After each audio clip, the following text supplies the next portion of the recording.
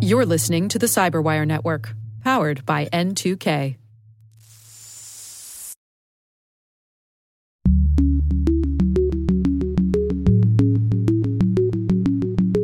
This isn't a nation-state sponsored set of cyber groups, or APTs as we call them. This is a criminally sponsored nation-state actor, which is very, very unique because, as you can imagine with any other country, your funding comes from the top. For these guys, it starts at the very bottom and the money flow goes upwards, which is extremely unique. Hello, everyone, and welcome to Caveat, the CyberWire's privacy, surveillance, law, and policy podcast. I'm Dave Bittner, and joining me is my co-host Ben Yellen from the University of Maryland Center for Health and Homeland Security. Hello, Ben. Hello, Dave. Today, Ben discusses a preliminary injunction against a Montana law banning TikTok. I've got the story of a college student frustrated with his lack of privacy on campus. And later in the show, my conversation with Michael Barnhart from Mandiant. We're talking about the evolution of North Korea's cyber program. While this show covers legal topics and Ben is a lawyer, the views expressed do not constitute legal advice. For official legal advice on any of the topics we cover, please contact your attorney.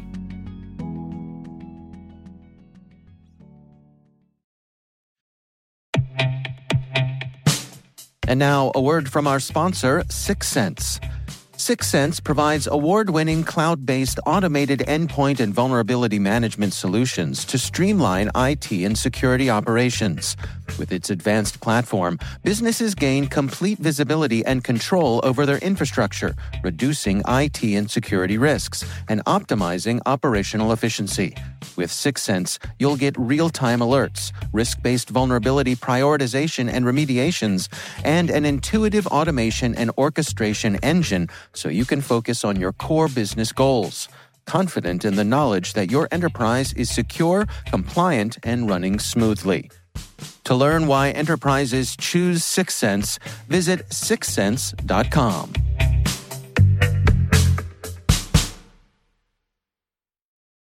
All right, Ben, we've got some good stories to share this week. What do you got for us? So my story comes from the great state of Montana. Mm-hmm. As you'll recall, we've talked about this in the past. Earlier this year, their state legislature passed a bill that would ban TikTok in the entire state. Now, a lot of other states have instituted laws or executive orders banning TikTok on state-issued devices. Mm-hmm. This is the first law that just bans TikTok in the entire state. Even for consumers? Even for your average consumer. Okay. So TikTok, joined by a bunch of Montana plaintiffs, sued the state seeking a preliminary injunction against this law. It's really interesting who they chose as plaintiffs. It was a bunch of people whose use of TikTok plays a meaningful role in their economic activity. So there's like one rancher who has 30,000 followers on her TikTok account because she does videos about being a rancher.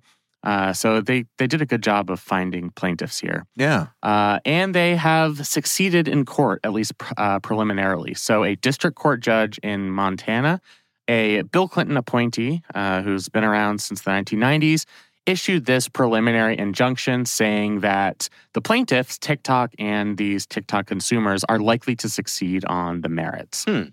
So I'll note this is just a preliminary injunction. There's going to be a full hearing on this case sometime next year. The preliminary injunction is very indicative of how courts are going to see these types of laws. There are really a couple of major legal issues that the court identified with the law here. We have a big First Amendment problem. So there's the First Amendment protected activity on the part of TikTok itself and then on TikTok's consumers. I won't get into all of the legal mumbo jumbo, as you know that I am wont to do. But basically, courts either look at First Amendment laws with the highest level of scrutiny, called strict scrutiny. That's when the law in dispute targets particular content, so it's called a content-based restriction on speech, preventing somebody from talking about a particular topic. Okay. And then there are content-neutral restrictions on speech, which are still bad in the eyes of court, but they use a lesser method of scrutiny for analyzing those laws called intermediate scrutiny. What the judge says here is basically it's likely that this is a content-neutral restriction because you're not just banning the discussion of a single topic on TikTok. Right. You're banning literally everything that happens on the application. But even under that intermediate level of scrutiny, the law would fail. The state has not demonstrated that they have a proper important governmental interest here. The things that they've tried to claim as the important governmental interests are protecting national security and consumer privacy, but they haven't really proven that this law will achieve those ends. For one, the state of Montana doesn't get to make foreign policy, and this is ultimately... I was going to ask you that, yeah. I mean, this is ultimately a foreign policy question Right. on how we deal with ByteDance and China's eagerness and willingness to obtain data from this application is really a federal issue. Yeah. And then the other issues they identify were about consumer protections. And as this judge notes, Montana has passed broad laws, or at least in one or the other chamber of their legislature, protecting data privacy. They could just do that and not target the single application, which people rely on for a significant number of their communications. So those are the First Amendment issues. And then there's an issue under the Federal Commerce Clause. And now I can start to see eyes rolling and people falling asleep. Actually, this is a line of questioning I was going to pursue. So proceed, counselor. All right. I will try and make this as interesting as it possibly can be, given that we're talking about the Commerce Clause. Yeah. So the Commerce Clause grants the federal government the power to regulate interstate commerce. By extension, courts have found dormant powers in the Commerce Clause. That basically means states cannot pass laws that interfere with interstate commerce. So it's really a method of controlling protectionist laws where states are trying to enact laws that benefit an in-state interest or in-state entity at the expense of an out-of-state entity. Right. And the judge here says that this likely violates the Dormant Commerce Clause because it would have such a broad interruption on interstate commerce, given that these plaintiffs have demonstrated that they rely on TikTok for their business activities. It really could impact the national economy if one state is shut off from this engine of economic activity. Now, we could argue that TikTok maybe shouldn't be an engine of economic activity. Yeah. But it is. And that would be for the feds to decide on a national level. Ultimately, yes, because they have the authority to regulate interstate commerce. Exactly. Okay. So there is that Commerce Clause problem along with the First Amendment problem. So the standard for a preliminary injunction, basically you have to have a likeliness of succeeding on the merits, which the judge says they have, and then the plaintiffs would have to suffer irreparable harm. And that was really a large portion of his decision, is whether the plaintiffs here would suffer irreparable harm. I think for TikTok, it probably wouldn't be irreparable harm. I mean, right. No offense to the state of Montana, but it has like 800,000, 700,000 person population. It ain't California. Exactly. TikTok would probably subscribe or would probably survive if Montana was wiped off the face of the earth. Right. I love Montana. I hope we have some Montana listeners. Yeah. I hope that does not happen. Beautiful country, absolutely. It is beautiful. Yeah. Glacier National Park, amazing place. Yeah. But I think the big issue here is the plaintiffs. I talked about that rancher. There are just a couple of other examples of people who not only make a living on TikTok, but they make a living on TikTok exclusive from what they do on other social media sites. So I think the state was saying, well, why don't you just do it on Instagram, or why don't you just do it on Meta or whatever? Right. And what these plaintiffs convinced the judge of is that their advertising strategy is unique to TikTok. TikTok offers something that a lot of these other services do not. These kind of short, bite-sized videos, content that gets put in somebody's For You tab that a bunch of followers get to see. I think the judge was convinced that another social media application would not be able to replicate that. And as a result, there is irreparable harm here. We have this preliminary injunction. And for now, the law is off the books until we have a full hearing on it. So I'm trying to understand. I'm trying to wrap my head around the interstate commerce, stuff and how it could apply to something like this. And of course, I'm taking it to the extreme.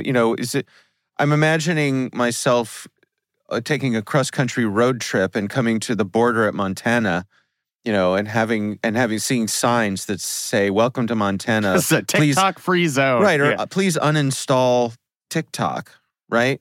And I was trying to think of are there examples of that? And I guess the thing that first comes to mind are gun laws.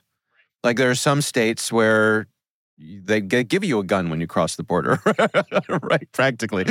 But if you're traveling and you have a firearm and you're coming from a state where it is absolutely your right to do so, am I correct that there are some states that you could have a problem with without the proper, permitting or whatever of traveling through that state with your firearm? Is that a reality? So I think that's a very good and interesting point. Yeah. Generally, courts are pretty deferential to the states on this issue, as long as the state can demonstrate some non-protectionist interest. Okay. So with guns, it's like, who knows what this current Supreme Court would say, but at least courts in the past have said, well, protecting your citizens against gun violence is clearly a proper exercise of a state's police powers. Right. So you can be more restrictive with guns, even if it does burden interstate commerce. Oh. I think the problem here was there was nothing in the record that demonstrated a proper state interest on behalf of Montana. I see. They weren't sufficiently clear about what they were trying to do.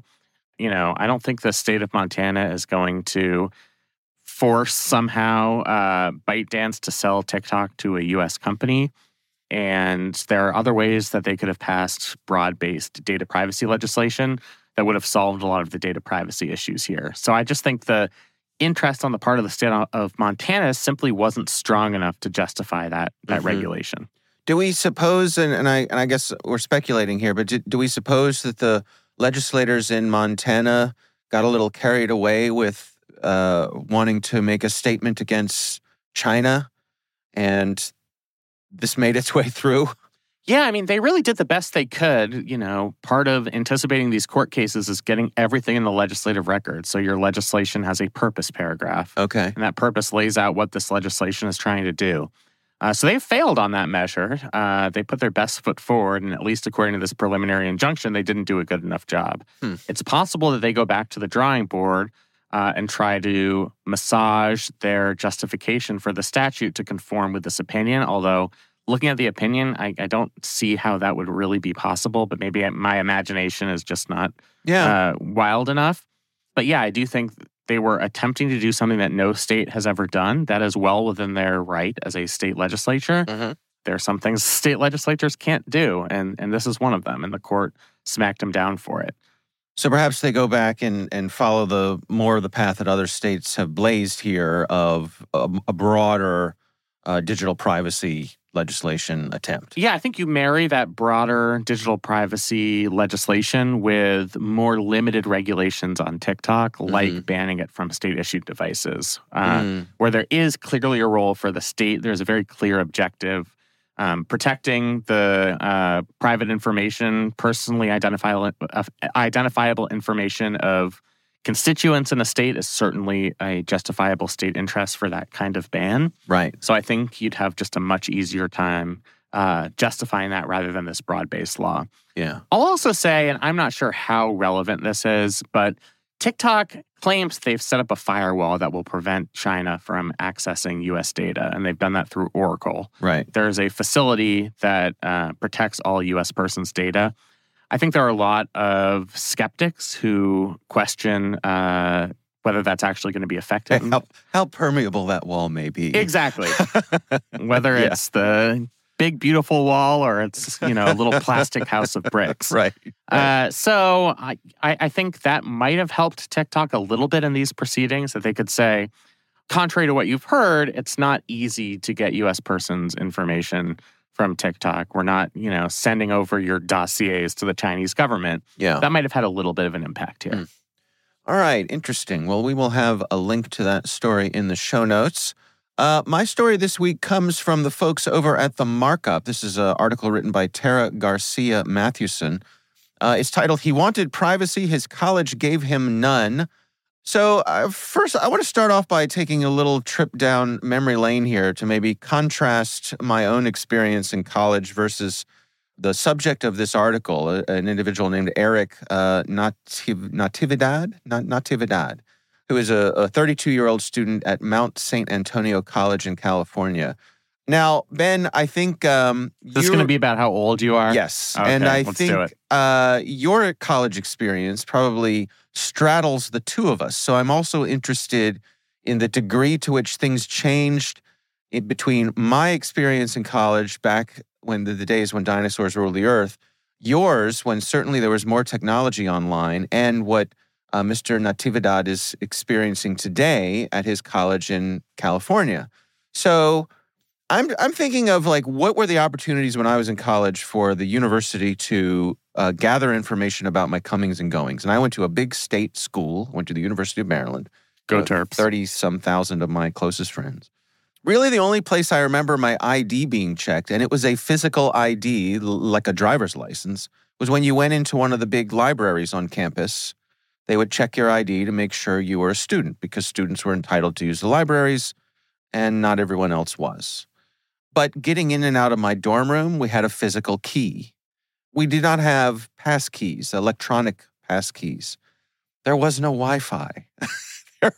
There was barely an internet, right? We could just connect only because my roommate was an electrical engineering major and knew how to do such things. Yeah. Were we able to connect to the internet and, use the most primitive ways of connecting online? But the point is that back then you could really come and go, and there wasn't an effective way for the university to gather information about you. And I think as a result of that, I didn't really have the sense that they were really interested in gathering information about our comings and goings. Occasionally there would be crime on campus, like anywhere, and then they'd have an interest. But the day-to-day comings and goings of the students really didn't seem to be something that they were tracking. I'm curious what your experience was like. Yeah, I mean, I do think I'm sort of the middle ground between what you went through and what this individual went through. Yeah. We did have Wi-Fi in our dorms. I certainly used it. By the end of my time in college, we had key cards to get into our dorm rooms and our buildings. Okay. So there was that. I mean, there was a pretty extensive online record. I used campus email for all of my communications, but I'm not that young, unfortunately. So a lot of the things they describe in this article didn't exist when I went to college. The type of kind of pervasive surveillance. Certainly something like virtual classes would have seemed extraordinarily difficult. I mean, I think video chat was just becoming a thing kind of as I graduated college. Yeah. So digging into this article, again, this student, Eric Natividad, he has been attempting to preserve his privacy while he studies at Mount San Antonio College in California. And he's finding extraordinarily difficult to do so because of all of this technology that the campus is making use of. Like we said, key cards to enter buildings, the use of Wi-Fi. The campus makes use of license plate readers to keep track of who's paid for the permission to park on campus. Again, back in my day, we had a little a rearview mirror hanger that said, you can park here in lot 4, which is 4 miles from anywhere. I will anywhere. say, amongst all the angst in this piece, this is the one type of technology for a very specific reason I hope did exist, because there was one guy in my college, he's probably not listening to this, but he knows who he is, put up a fake handicap placard on his car that would park in front of all of the academic buildings. I see. And actually, one of my friends tried to call campus police on them. They didn't do anything. Right. But now I kind of wish we had this technology so that guy could get his comeuppance. Well, shame on him. Yes. And he knows who he is. Right. So the reporters at the Markup dug into this, and they did a lot of, I suppose, FOIA requests with the college to get some of the contracts that the college has with the providers of these various types of technologies, and you're trying to see how long is the information kept? Is the information sold? Is it, who uses the information? There are a few things here that were more troubling to me than I had anticipated on the surface of this article, right? I mean, we have the tracking of the comings and goings and all that sort of thing. That seems to me more of a side effect of a robust key access system to your university. Yes. And I can see it being very much in the interest of the university to know who's coming and going from our buildings, who's unlocking doors. They talked about when COVID happened and there were students living on campus, that it was useful for them to know if a student hadn't left their dorm in several days, that perhaps they could go do a health check. And they checked in with the students to figure out what did the students consider to be a comfortable amount of time before they wanted to be checked in on? That seems a little creepy to me. Yeah. But one of the things that caught my eye here was the professors, and I'm curious on your take as a professor, the professors could tell the degree to which the students were engaged with the materials of the class. How often did this student log into the outline for the course? How much time did they spend with the online materials? Did they download them? And Mr. Natividad's concern was, he said, what if I just download everything to my computer and that's where I spend my time reading it? But my professor could look at that and say, this person spends hardly any time online with this stuff. They must not be interested in my class. And that could have an effect on my professor's perception of me as a student. Yeah, I mean, that's something I worry about. I do have that power. At least we use kind of a content management system for our classes. Right. And I can see the last time that a student logged in. Mm-hmm. I try to avoid looking at it just for that reason. Mm-hmm. I want to give students some leeway and not feel like, I'm a second grade teacher looking over their shoulder. Right. But I'm not sure every professor is like that. And I think we are losing some of the freedoms that we have to kind of go at it at our own pace and achieve whatever results we're able to negotiate based on our own work habits. Mm-hmm. So, yeah, I mean, I think that's the type of thing that would have considerably hurt my college experience personally, feeling like somebody was always watching me. And we tried to do virtual exam proctoring during COVID, and it really was more trouble than it was worth. Really? It was just the technology was kind of glitchy, and there were a lot of issues with students feeling like their privacy was being invaded. They were taking exams in their own classroom. Sometimes they needed to get up and use the bathroom and having to negotiate that with their homes. Yeah, exam proctor. Right. So I do think, and the article notes this, I think there's value in universities having a chief privacy officer that's just an oversight authority on all of these issues. Yeah. That's not going to solve all of the problems. I mean, this technology exists and universities are going to want to use it. But I think just to kind of add a privacy perspective so that before you purchase any new system, privacy is at least taken under consideration. I think that's really the easiest thing that universities can do at this point. Yeah, and this particular student said that just one of the most troubling things is that there's no effective way for him to opt out. Right. And so he actually, because he's someone who cares about privacy, he goes to great measures to attempt to circumvent some of these things.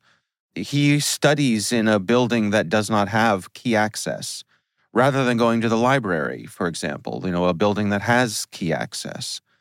And that's a burden on him because, it makes it harder for him to collaborate with the other students who aren't as concerned about their privacy as he is.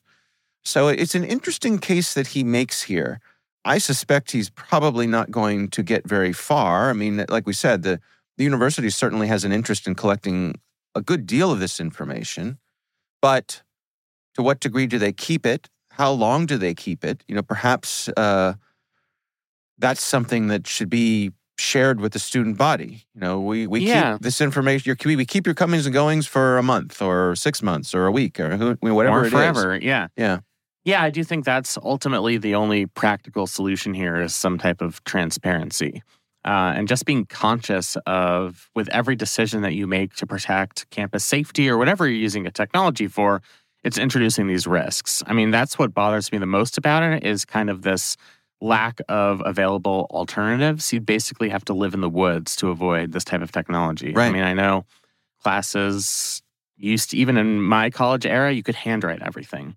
Even if we all had laptops. That's right. Now in many classes, they forbid you for doing that for one reason or another. Oh, yeah. My youngest son is in high school, and everything's online. I mean, there's no written papers. They don't write anything. Yeah, and we don't want to kill all the trees. Yeah. I'm okay with that. But, I mean, that, I think for those of us who are from a previous generation, it's hard for us to wrap our heads around the degree to which this change has occurred and that it's just the standard operating procedure these days. Yeah, I think it's important for us old people to be aware of it.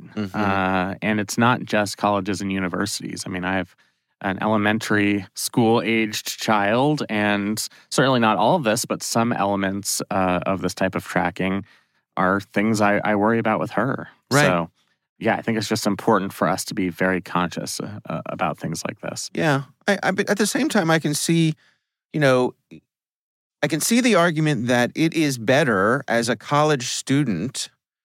There is an enhanced degree of safety of the university having a log of who's coming and going from their buildings. When I was in school, all the buildings were just unlocked because there was no practical way to control that. So if you had someone from off campus who had no business being there, who was looking to cause trouble, be it, thievery or harassment or whatever, there really wasn't anything stopping them. Yeah. And now there's more of a burden. I mean, controlled entry seems very obvious to us now. And I think, if you ask the average parent of a college student, do you want to have controlled access to our dorm buildings and academic buildings? Of course, they would say yes. Right. I suspect if you ask the average college student, they would probably say yes too. Yeah. And so, you have to recognize the importance of that.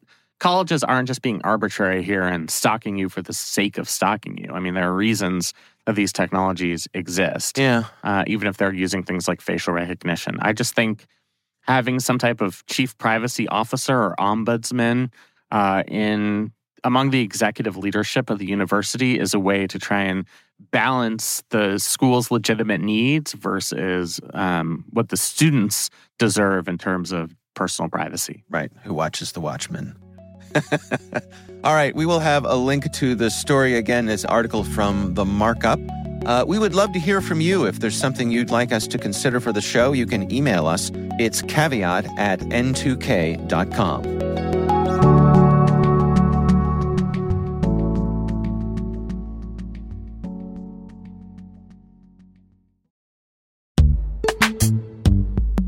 And now a word from our sponsor, Netskope. Netskope is a worldwide leader in SASE and Zero Trust. Its unified platform, Netskope One, provides optimized access and Zero Trust security for people, devices, and data anywhere they go, helping customers reduce risk, accelerate performance, and get unrivaled visibility into any cloud, web, and private application activity. To learn more about how Netskope helps customers be ready for anything on their SASE journey, visit netskope.com.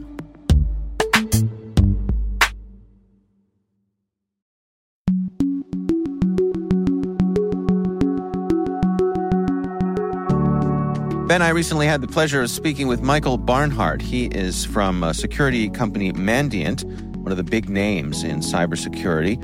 And our conversation centers on the evolution of North Korea's cyber program. Here's my conversation with Michael Barnhart. Any real intelligence apparatus, any intel cyber threat intelligence organization is going to want to have a good organizational structure, going to want to understand the adversary, not just both the activities that's going on, but what they think, how they operate as a whole. And so one of the things that we at Mandiant we're trying to do, especially with these blog posts, and the one we've done in years past, is to kind of give a who's who in the zoo. But also the major thing with this is just how the threat actors are adapting, how they're evolving. They aren't like the other bigger nation states that one would track. So this is we actually get a better insight once we understand a little bit about who they are, unlike some of the other groups or countries, rather. Well, let's dig in there. I mean, what are some of the specifics that set North Korea apart from some of our other adversaries in cyber? Well, I think really as the country as a whole is something we should probably kind of look and reevaluate. It's not quite a government per se. It's not quite it does not run. As everyone knows, North Korea is a bit odd in how it's structured anyways and how it's cut off from the rest of the world. Their intelligence collection efforts and what they do in the cyberspace definitely echoes the exact same thing. This isn't a nation state sponsored set of cyber groups, or APTs as we call them. This is a criminally sponsored nation state actor, which is very, very unique because, as you can imagine with any other country, your funding comes from the top. For these guys, it starts at the very bottom and the money flow goes upwards, which is extremely unique. Help me understand exactly how that works here. I mean, is Is this a matter of folks at the bottom sort of paying tribute to the folks up the food chain from them? Is this the leadership looking the other way? How is it structured? Yes, sir. And it goes back, years ago. If you think about, these are the same set of guys. I believe I've even heard it on your podcast where we've had the guys, they're selling fake cigarettes, fake Viagra, fake all kinds of things. It's always been kind of structured around the kind of that criminal enterprise. For a typical government or a typical even military unit, you're being supplied from the government, your taxpayers, all of that. Here, just to supply the weapons programs, you have your trader traders. That's the one of the groups that we track, and it's big on the cryptocurrency chain. They're stealing hundreds of millions of dollars, and that goes up to supply the regime. It's there to supply the weapons program. You have other groups like what we saw with Andariel several months ago in the past few years. At one point, they were ransoming hospitals, and that was directly tied to their cyber espionage efforts. So you can have your APTs like your Apple Juice, your Crypto Core, all of the different ones dealing with crypto and financial efforts. That's there to supply the government. Where even other ones, such as APT 43 and Andariel, a lot of their efforts, they're there for cyber espionage, but they're going to also do crime on the side to support their own operations. And that's just something that's extremely unique for this nation. To what degree are there efforts about raising funds, and to what degree is it espionage? Well, it all depends on the actor. And I think that's one of the things we really tried to break down in this blog that we just recently released. I like it how we have it structured in there because I think it was also kind of a PSA to a degree. A lot of times, and one of the things we wanted to stress whenever we put this specific thing out was, one, the breakdowns of the groups. Hey, these are the groups you should watch for if you're a crypto exchange. If you're a financial institution or a bank that might be starting to get into the crypto, the blockchain technologies, hey, here are the ones you should watch here. You're a Ministry of Foreign Affairs. Hey, a person might get hacked by an APT 43 or one of the other APTs, but they're not coming for your money. They're coming for your intelligence. They're your priority intelligence requirements, fulfilling them for, North Korea. So Ministry of Foreign Affairs, a defense industrial base entity, you might be looking at your TEM permits or your Andariel. These are the different groups are going to go after different things. And so everyone has their own flavors. But I think the biggest thing that we had from here, and the one that we kind of wanted to sound alarms on, is that they're blending. Everything is blending. Everything is overlapping. And we used to kind of joke about it, say, hey, it's not all called Lazarus Group. Guys, everyone stop saying that. Turns out, just wait a few years. Now they kind of are. They kind of all becoming this one gigantic blob where everyone's sharing tooling, everyone's sharing infrastructure.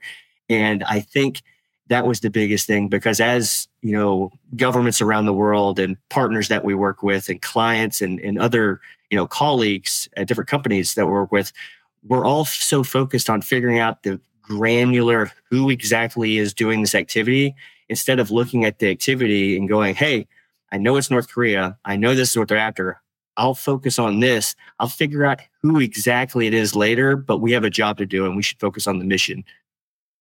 For you and your colleagues there at Mandiant, are there any particular telltale signs when something comes across your workstation that you say, this is North Korea?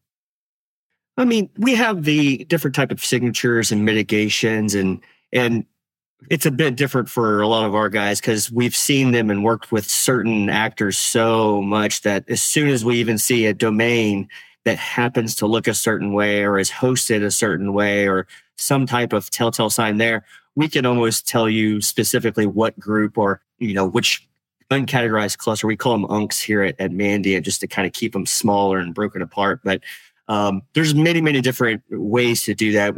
A lot of it comes from, and a lot of it we've had issues with, because as you can tell, if you're tracking only a malware, if you're only tracking a certain piece of infrastructure, and then it is handed to another group, as we are seeing, that might muddle attribution. So that's kind of part of the reason why we're trying to get that out there as well. But being able to tell it's North Korea, there's always signs and different type of tripwires that are set that identify the country set overall, then it starts getting real murky on which specific group inside it is. Mm-hmm. As you look at some of the policy decisions that other nations around the world have taken when it comes to dealing with North Korea, do you have any sense for how effective the rest of the world is with blocking what they're up to? I think we're still in that wait and see approach. I think one thing I do like about really even that thought, Dave, is just we all are all in this together. So, your South Korean government, the U.S. government, UK, we're all doing these efforts, especially in the crypto front. We're all trying to get after the adversary. We're all trying to get in front of what North Korea is doing in this space. But really, it kind of goes back to how, again, this is a criminal nation state, but how does crime and technology play a part? A criminal will always figure out the best way to leverage or, manipulate a piece of software or technology before defenders do. And it's kind of even built that way. You almost build software and technology to work first, and then security is always an afterthought. I feel like there's no country in the world or no really, effort. North Korea really seems to embrace that the best way. They're always they were in the crypto game years before anyone else was. I would joke about it, but if crypto wasn't around and suddenly Furbies got hot like they were in the 90s, they would find a way to leverage that to make money. They're always looking for the next big thing. And right now, crypto is that thing, and they're going to keep beating that pinata. And there's no real insight as it stands now. I think about comparing this to when you look at nation states and for example, their space programs, during the Great Space Race. You look at the U.S.'s approach to putting people in space and on the moon and in orbit, and you compare that and contrast it with how the Russians were coming at things. There were differences, different mindsets, different philosophies. What do we see with the DPRK here? To what degree are they sophisticated, or are they hard workers? Are they persistent? What are some of the labels that we can apply to them culturally? Well, for North Korea, I wouldn't put it quite as the same as the cyber operators, because you can really even see just the divide, the country itself. This is a country that has rolling blackouts. This is a country that doesn't have a lot of access to very little access to the outside world. There's a famine going on right now. There's just so much going on with the typical everyday North Korean and the hardships that they face. I mean, what's going on now is very, is equated to a lot of the starvation and terrible times that we had in the 90s.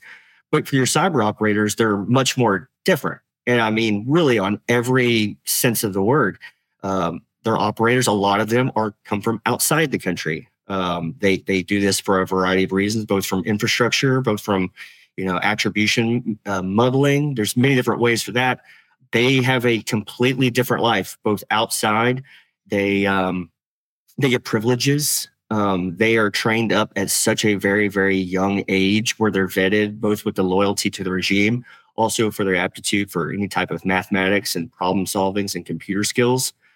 These guys are taken away at such a young age to start this training and become this cyber warrior that's so well versed in everything that the everyday North Korean and the cyber operator for the APTs or the IT workers, which is a whole other realm, they're a lot different. And if we're describing those cyber operators, agile, fluid, these guys, if they're working on a crypto project, they're not doing things like me. I'm from Tennessee. I'm a hillbilly. I don't know half of what's going on anywhere with crypto. I have people that interpret it to me.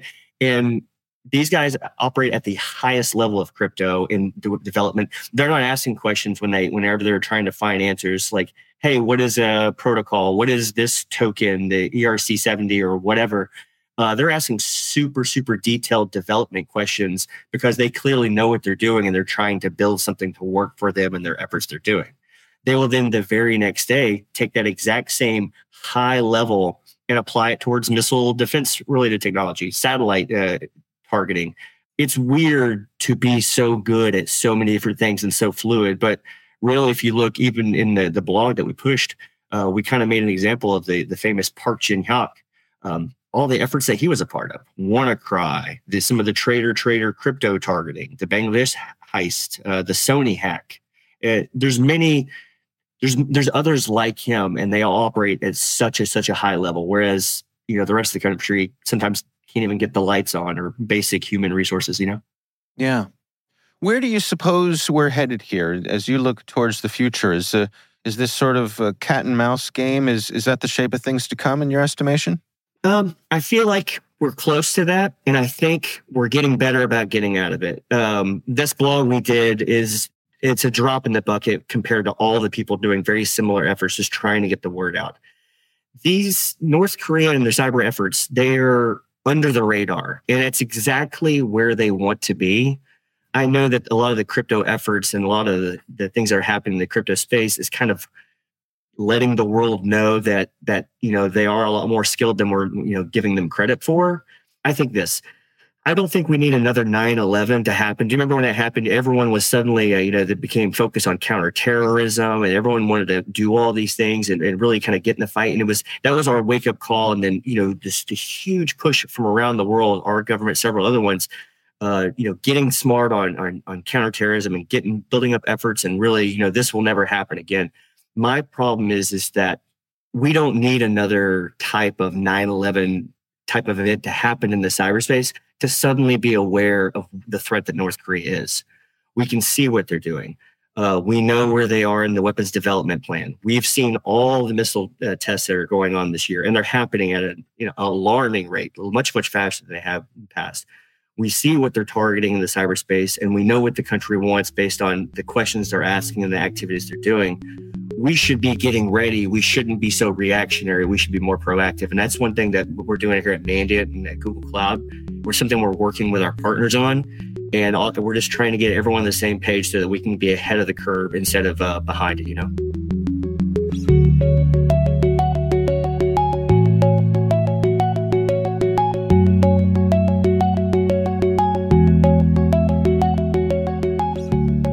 Ben, what do you think?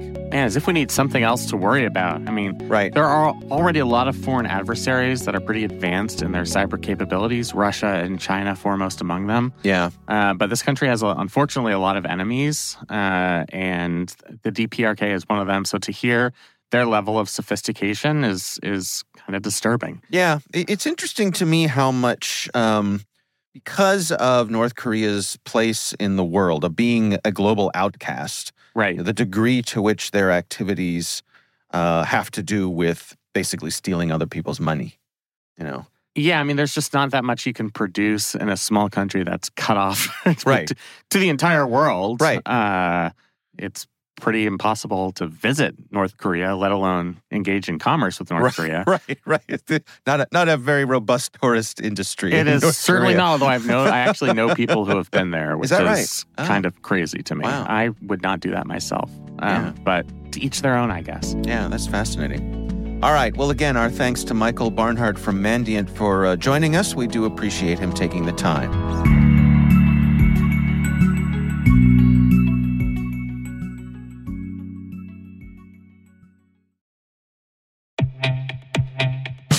And now, a word from our sponsor, SpyCloud, the leader in operationalizing cybercrime analytics.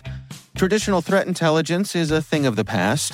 Cyber criminals are stealing vast amounts of credentials, session cookies, and financial data every day, and it's hard to keep up. SpyCloud is the trusted partner businesses turn to fully understand their darknet exposure risk and neutralize threats before it's too late. SpyCloud alerts your organization as soon as an employee or customer's data appears on the dark net, so you can act faster than bad actors to prevent cyber attacks like ransomware, session hijacking, account takeover, and online fraud.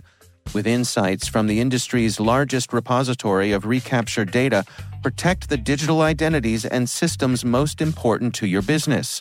Get your free corporate darknet exposure report at spycloud.com/cyberwire and see what information criminals have in their hands today. That's spycloud.com/cyberwire.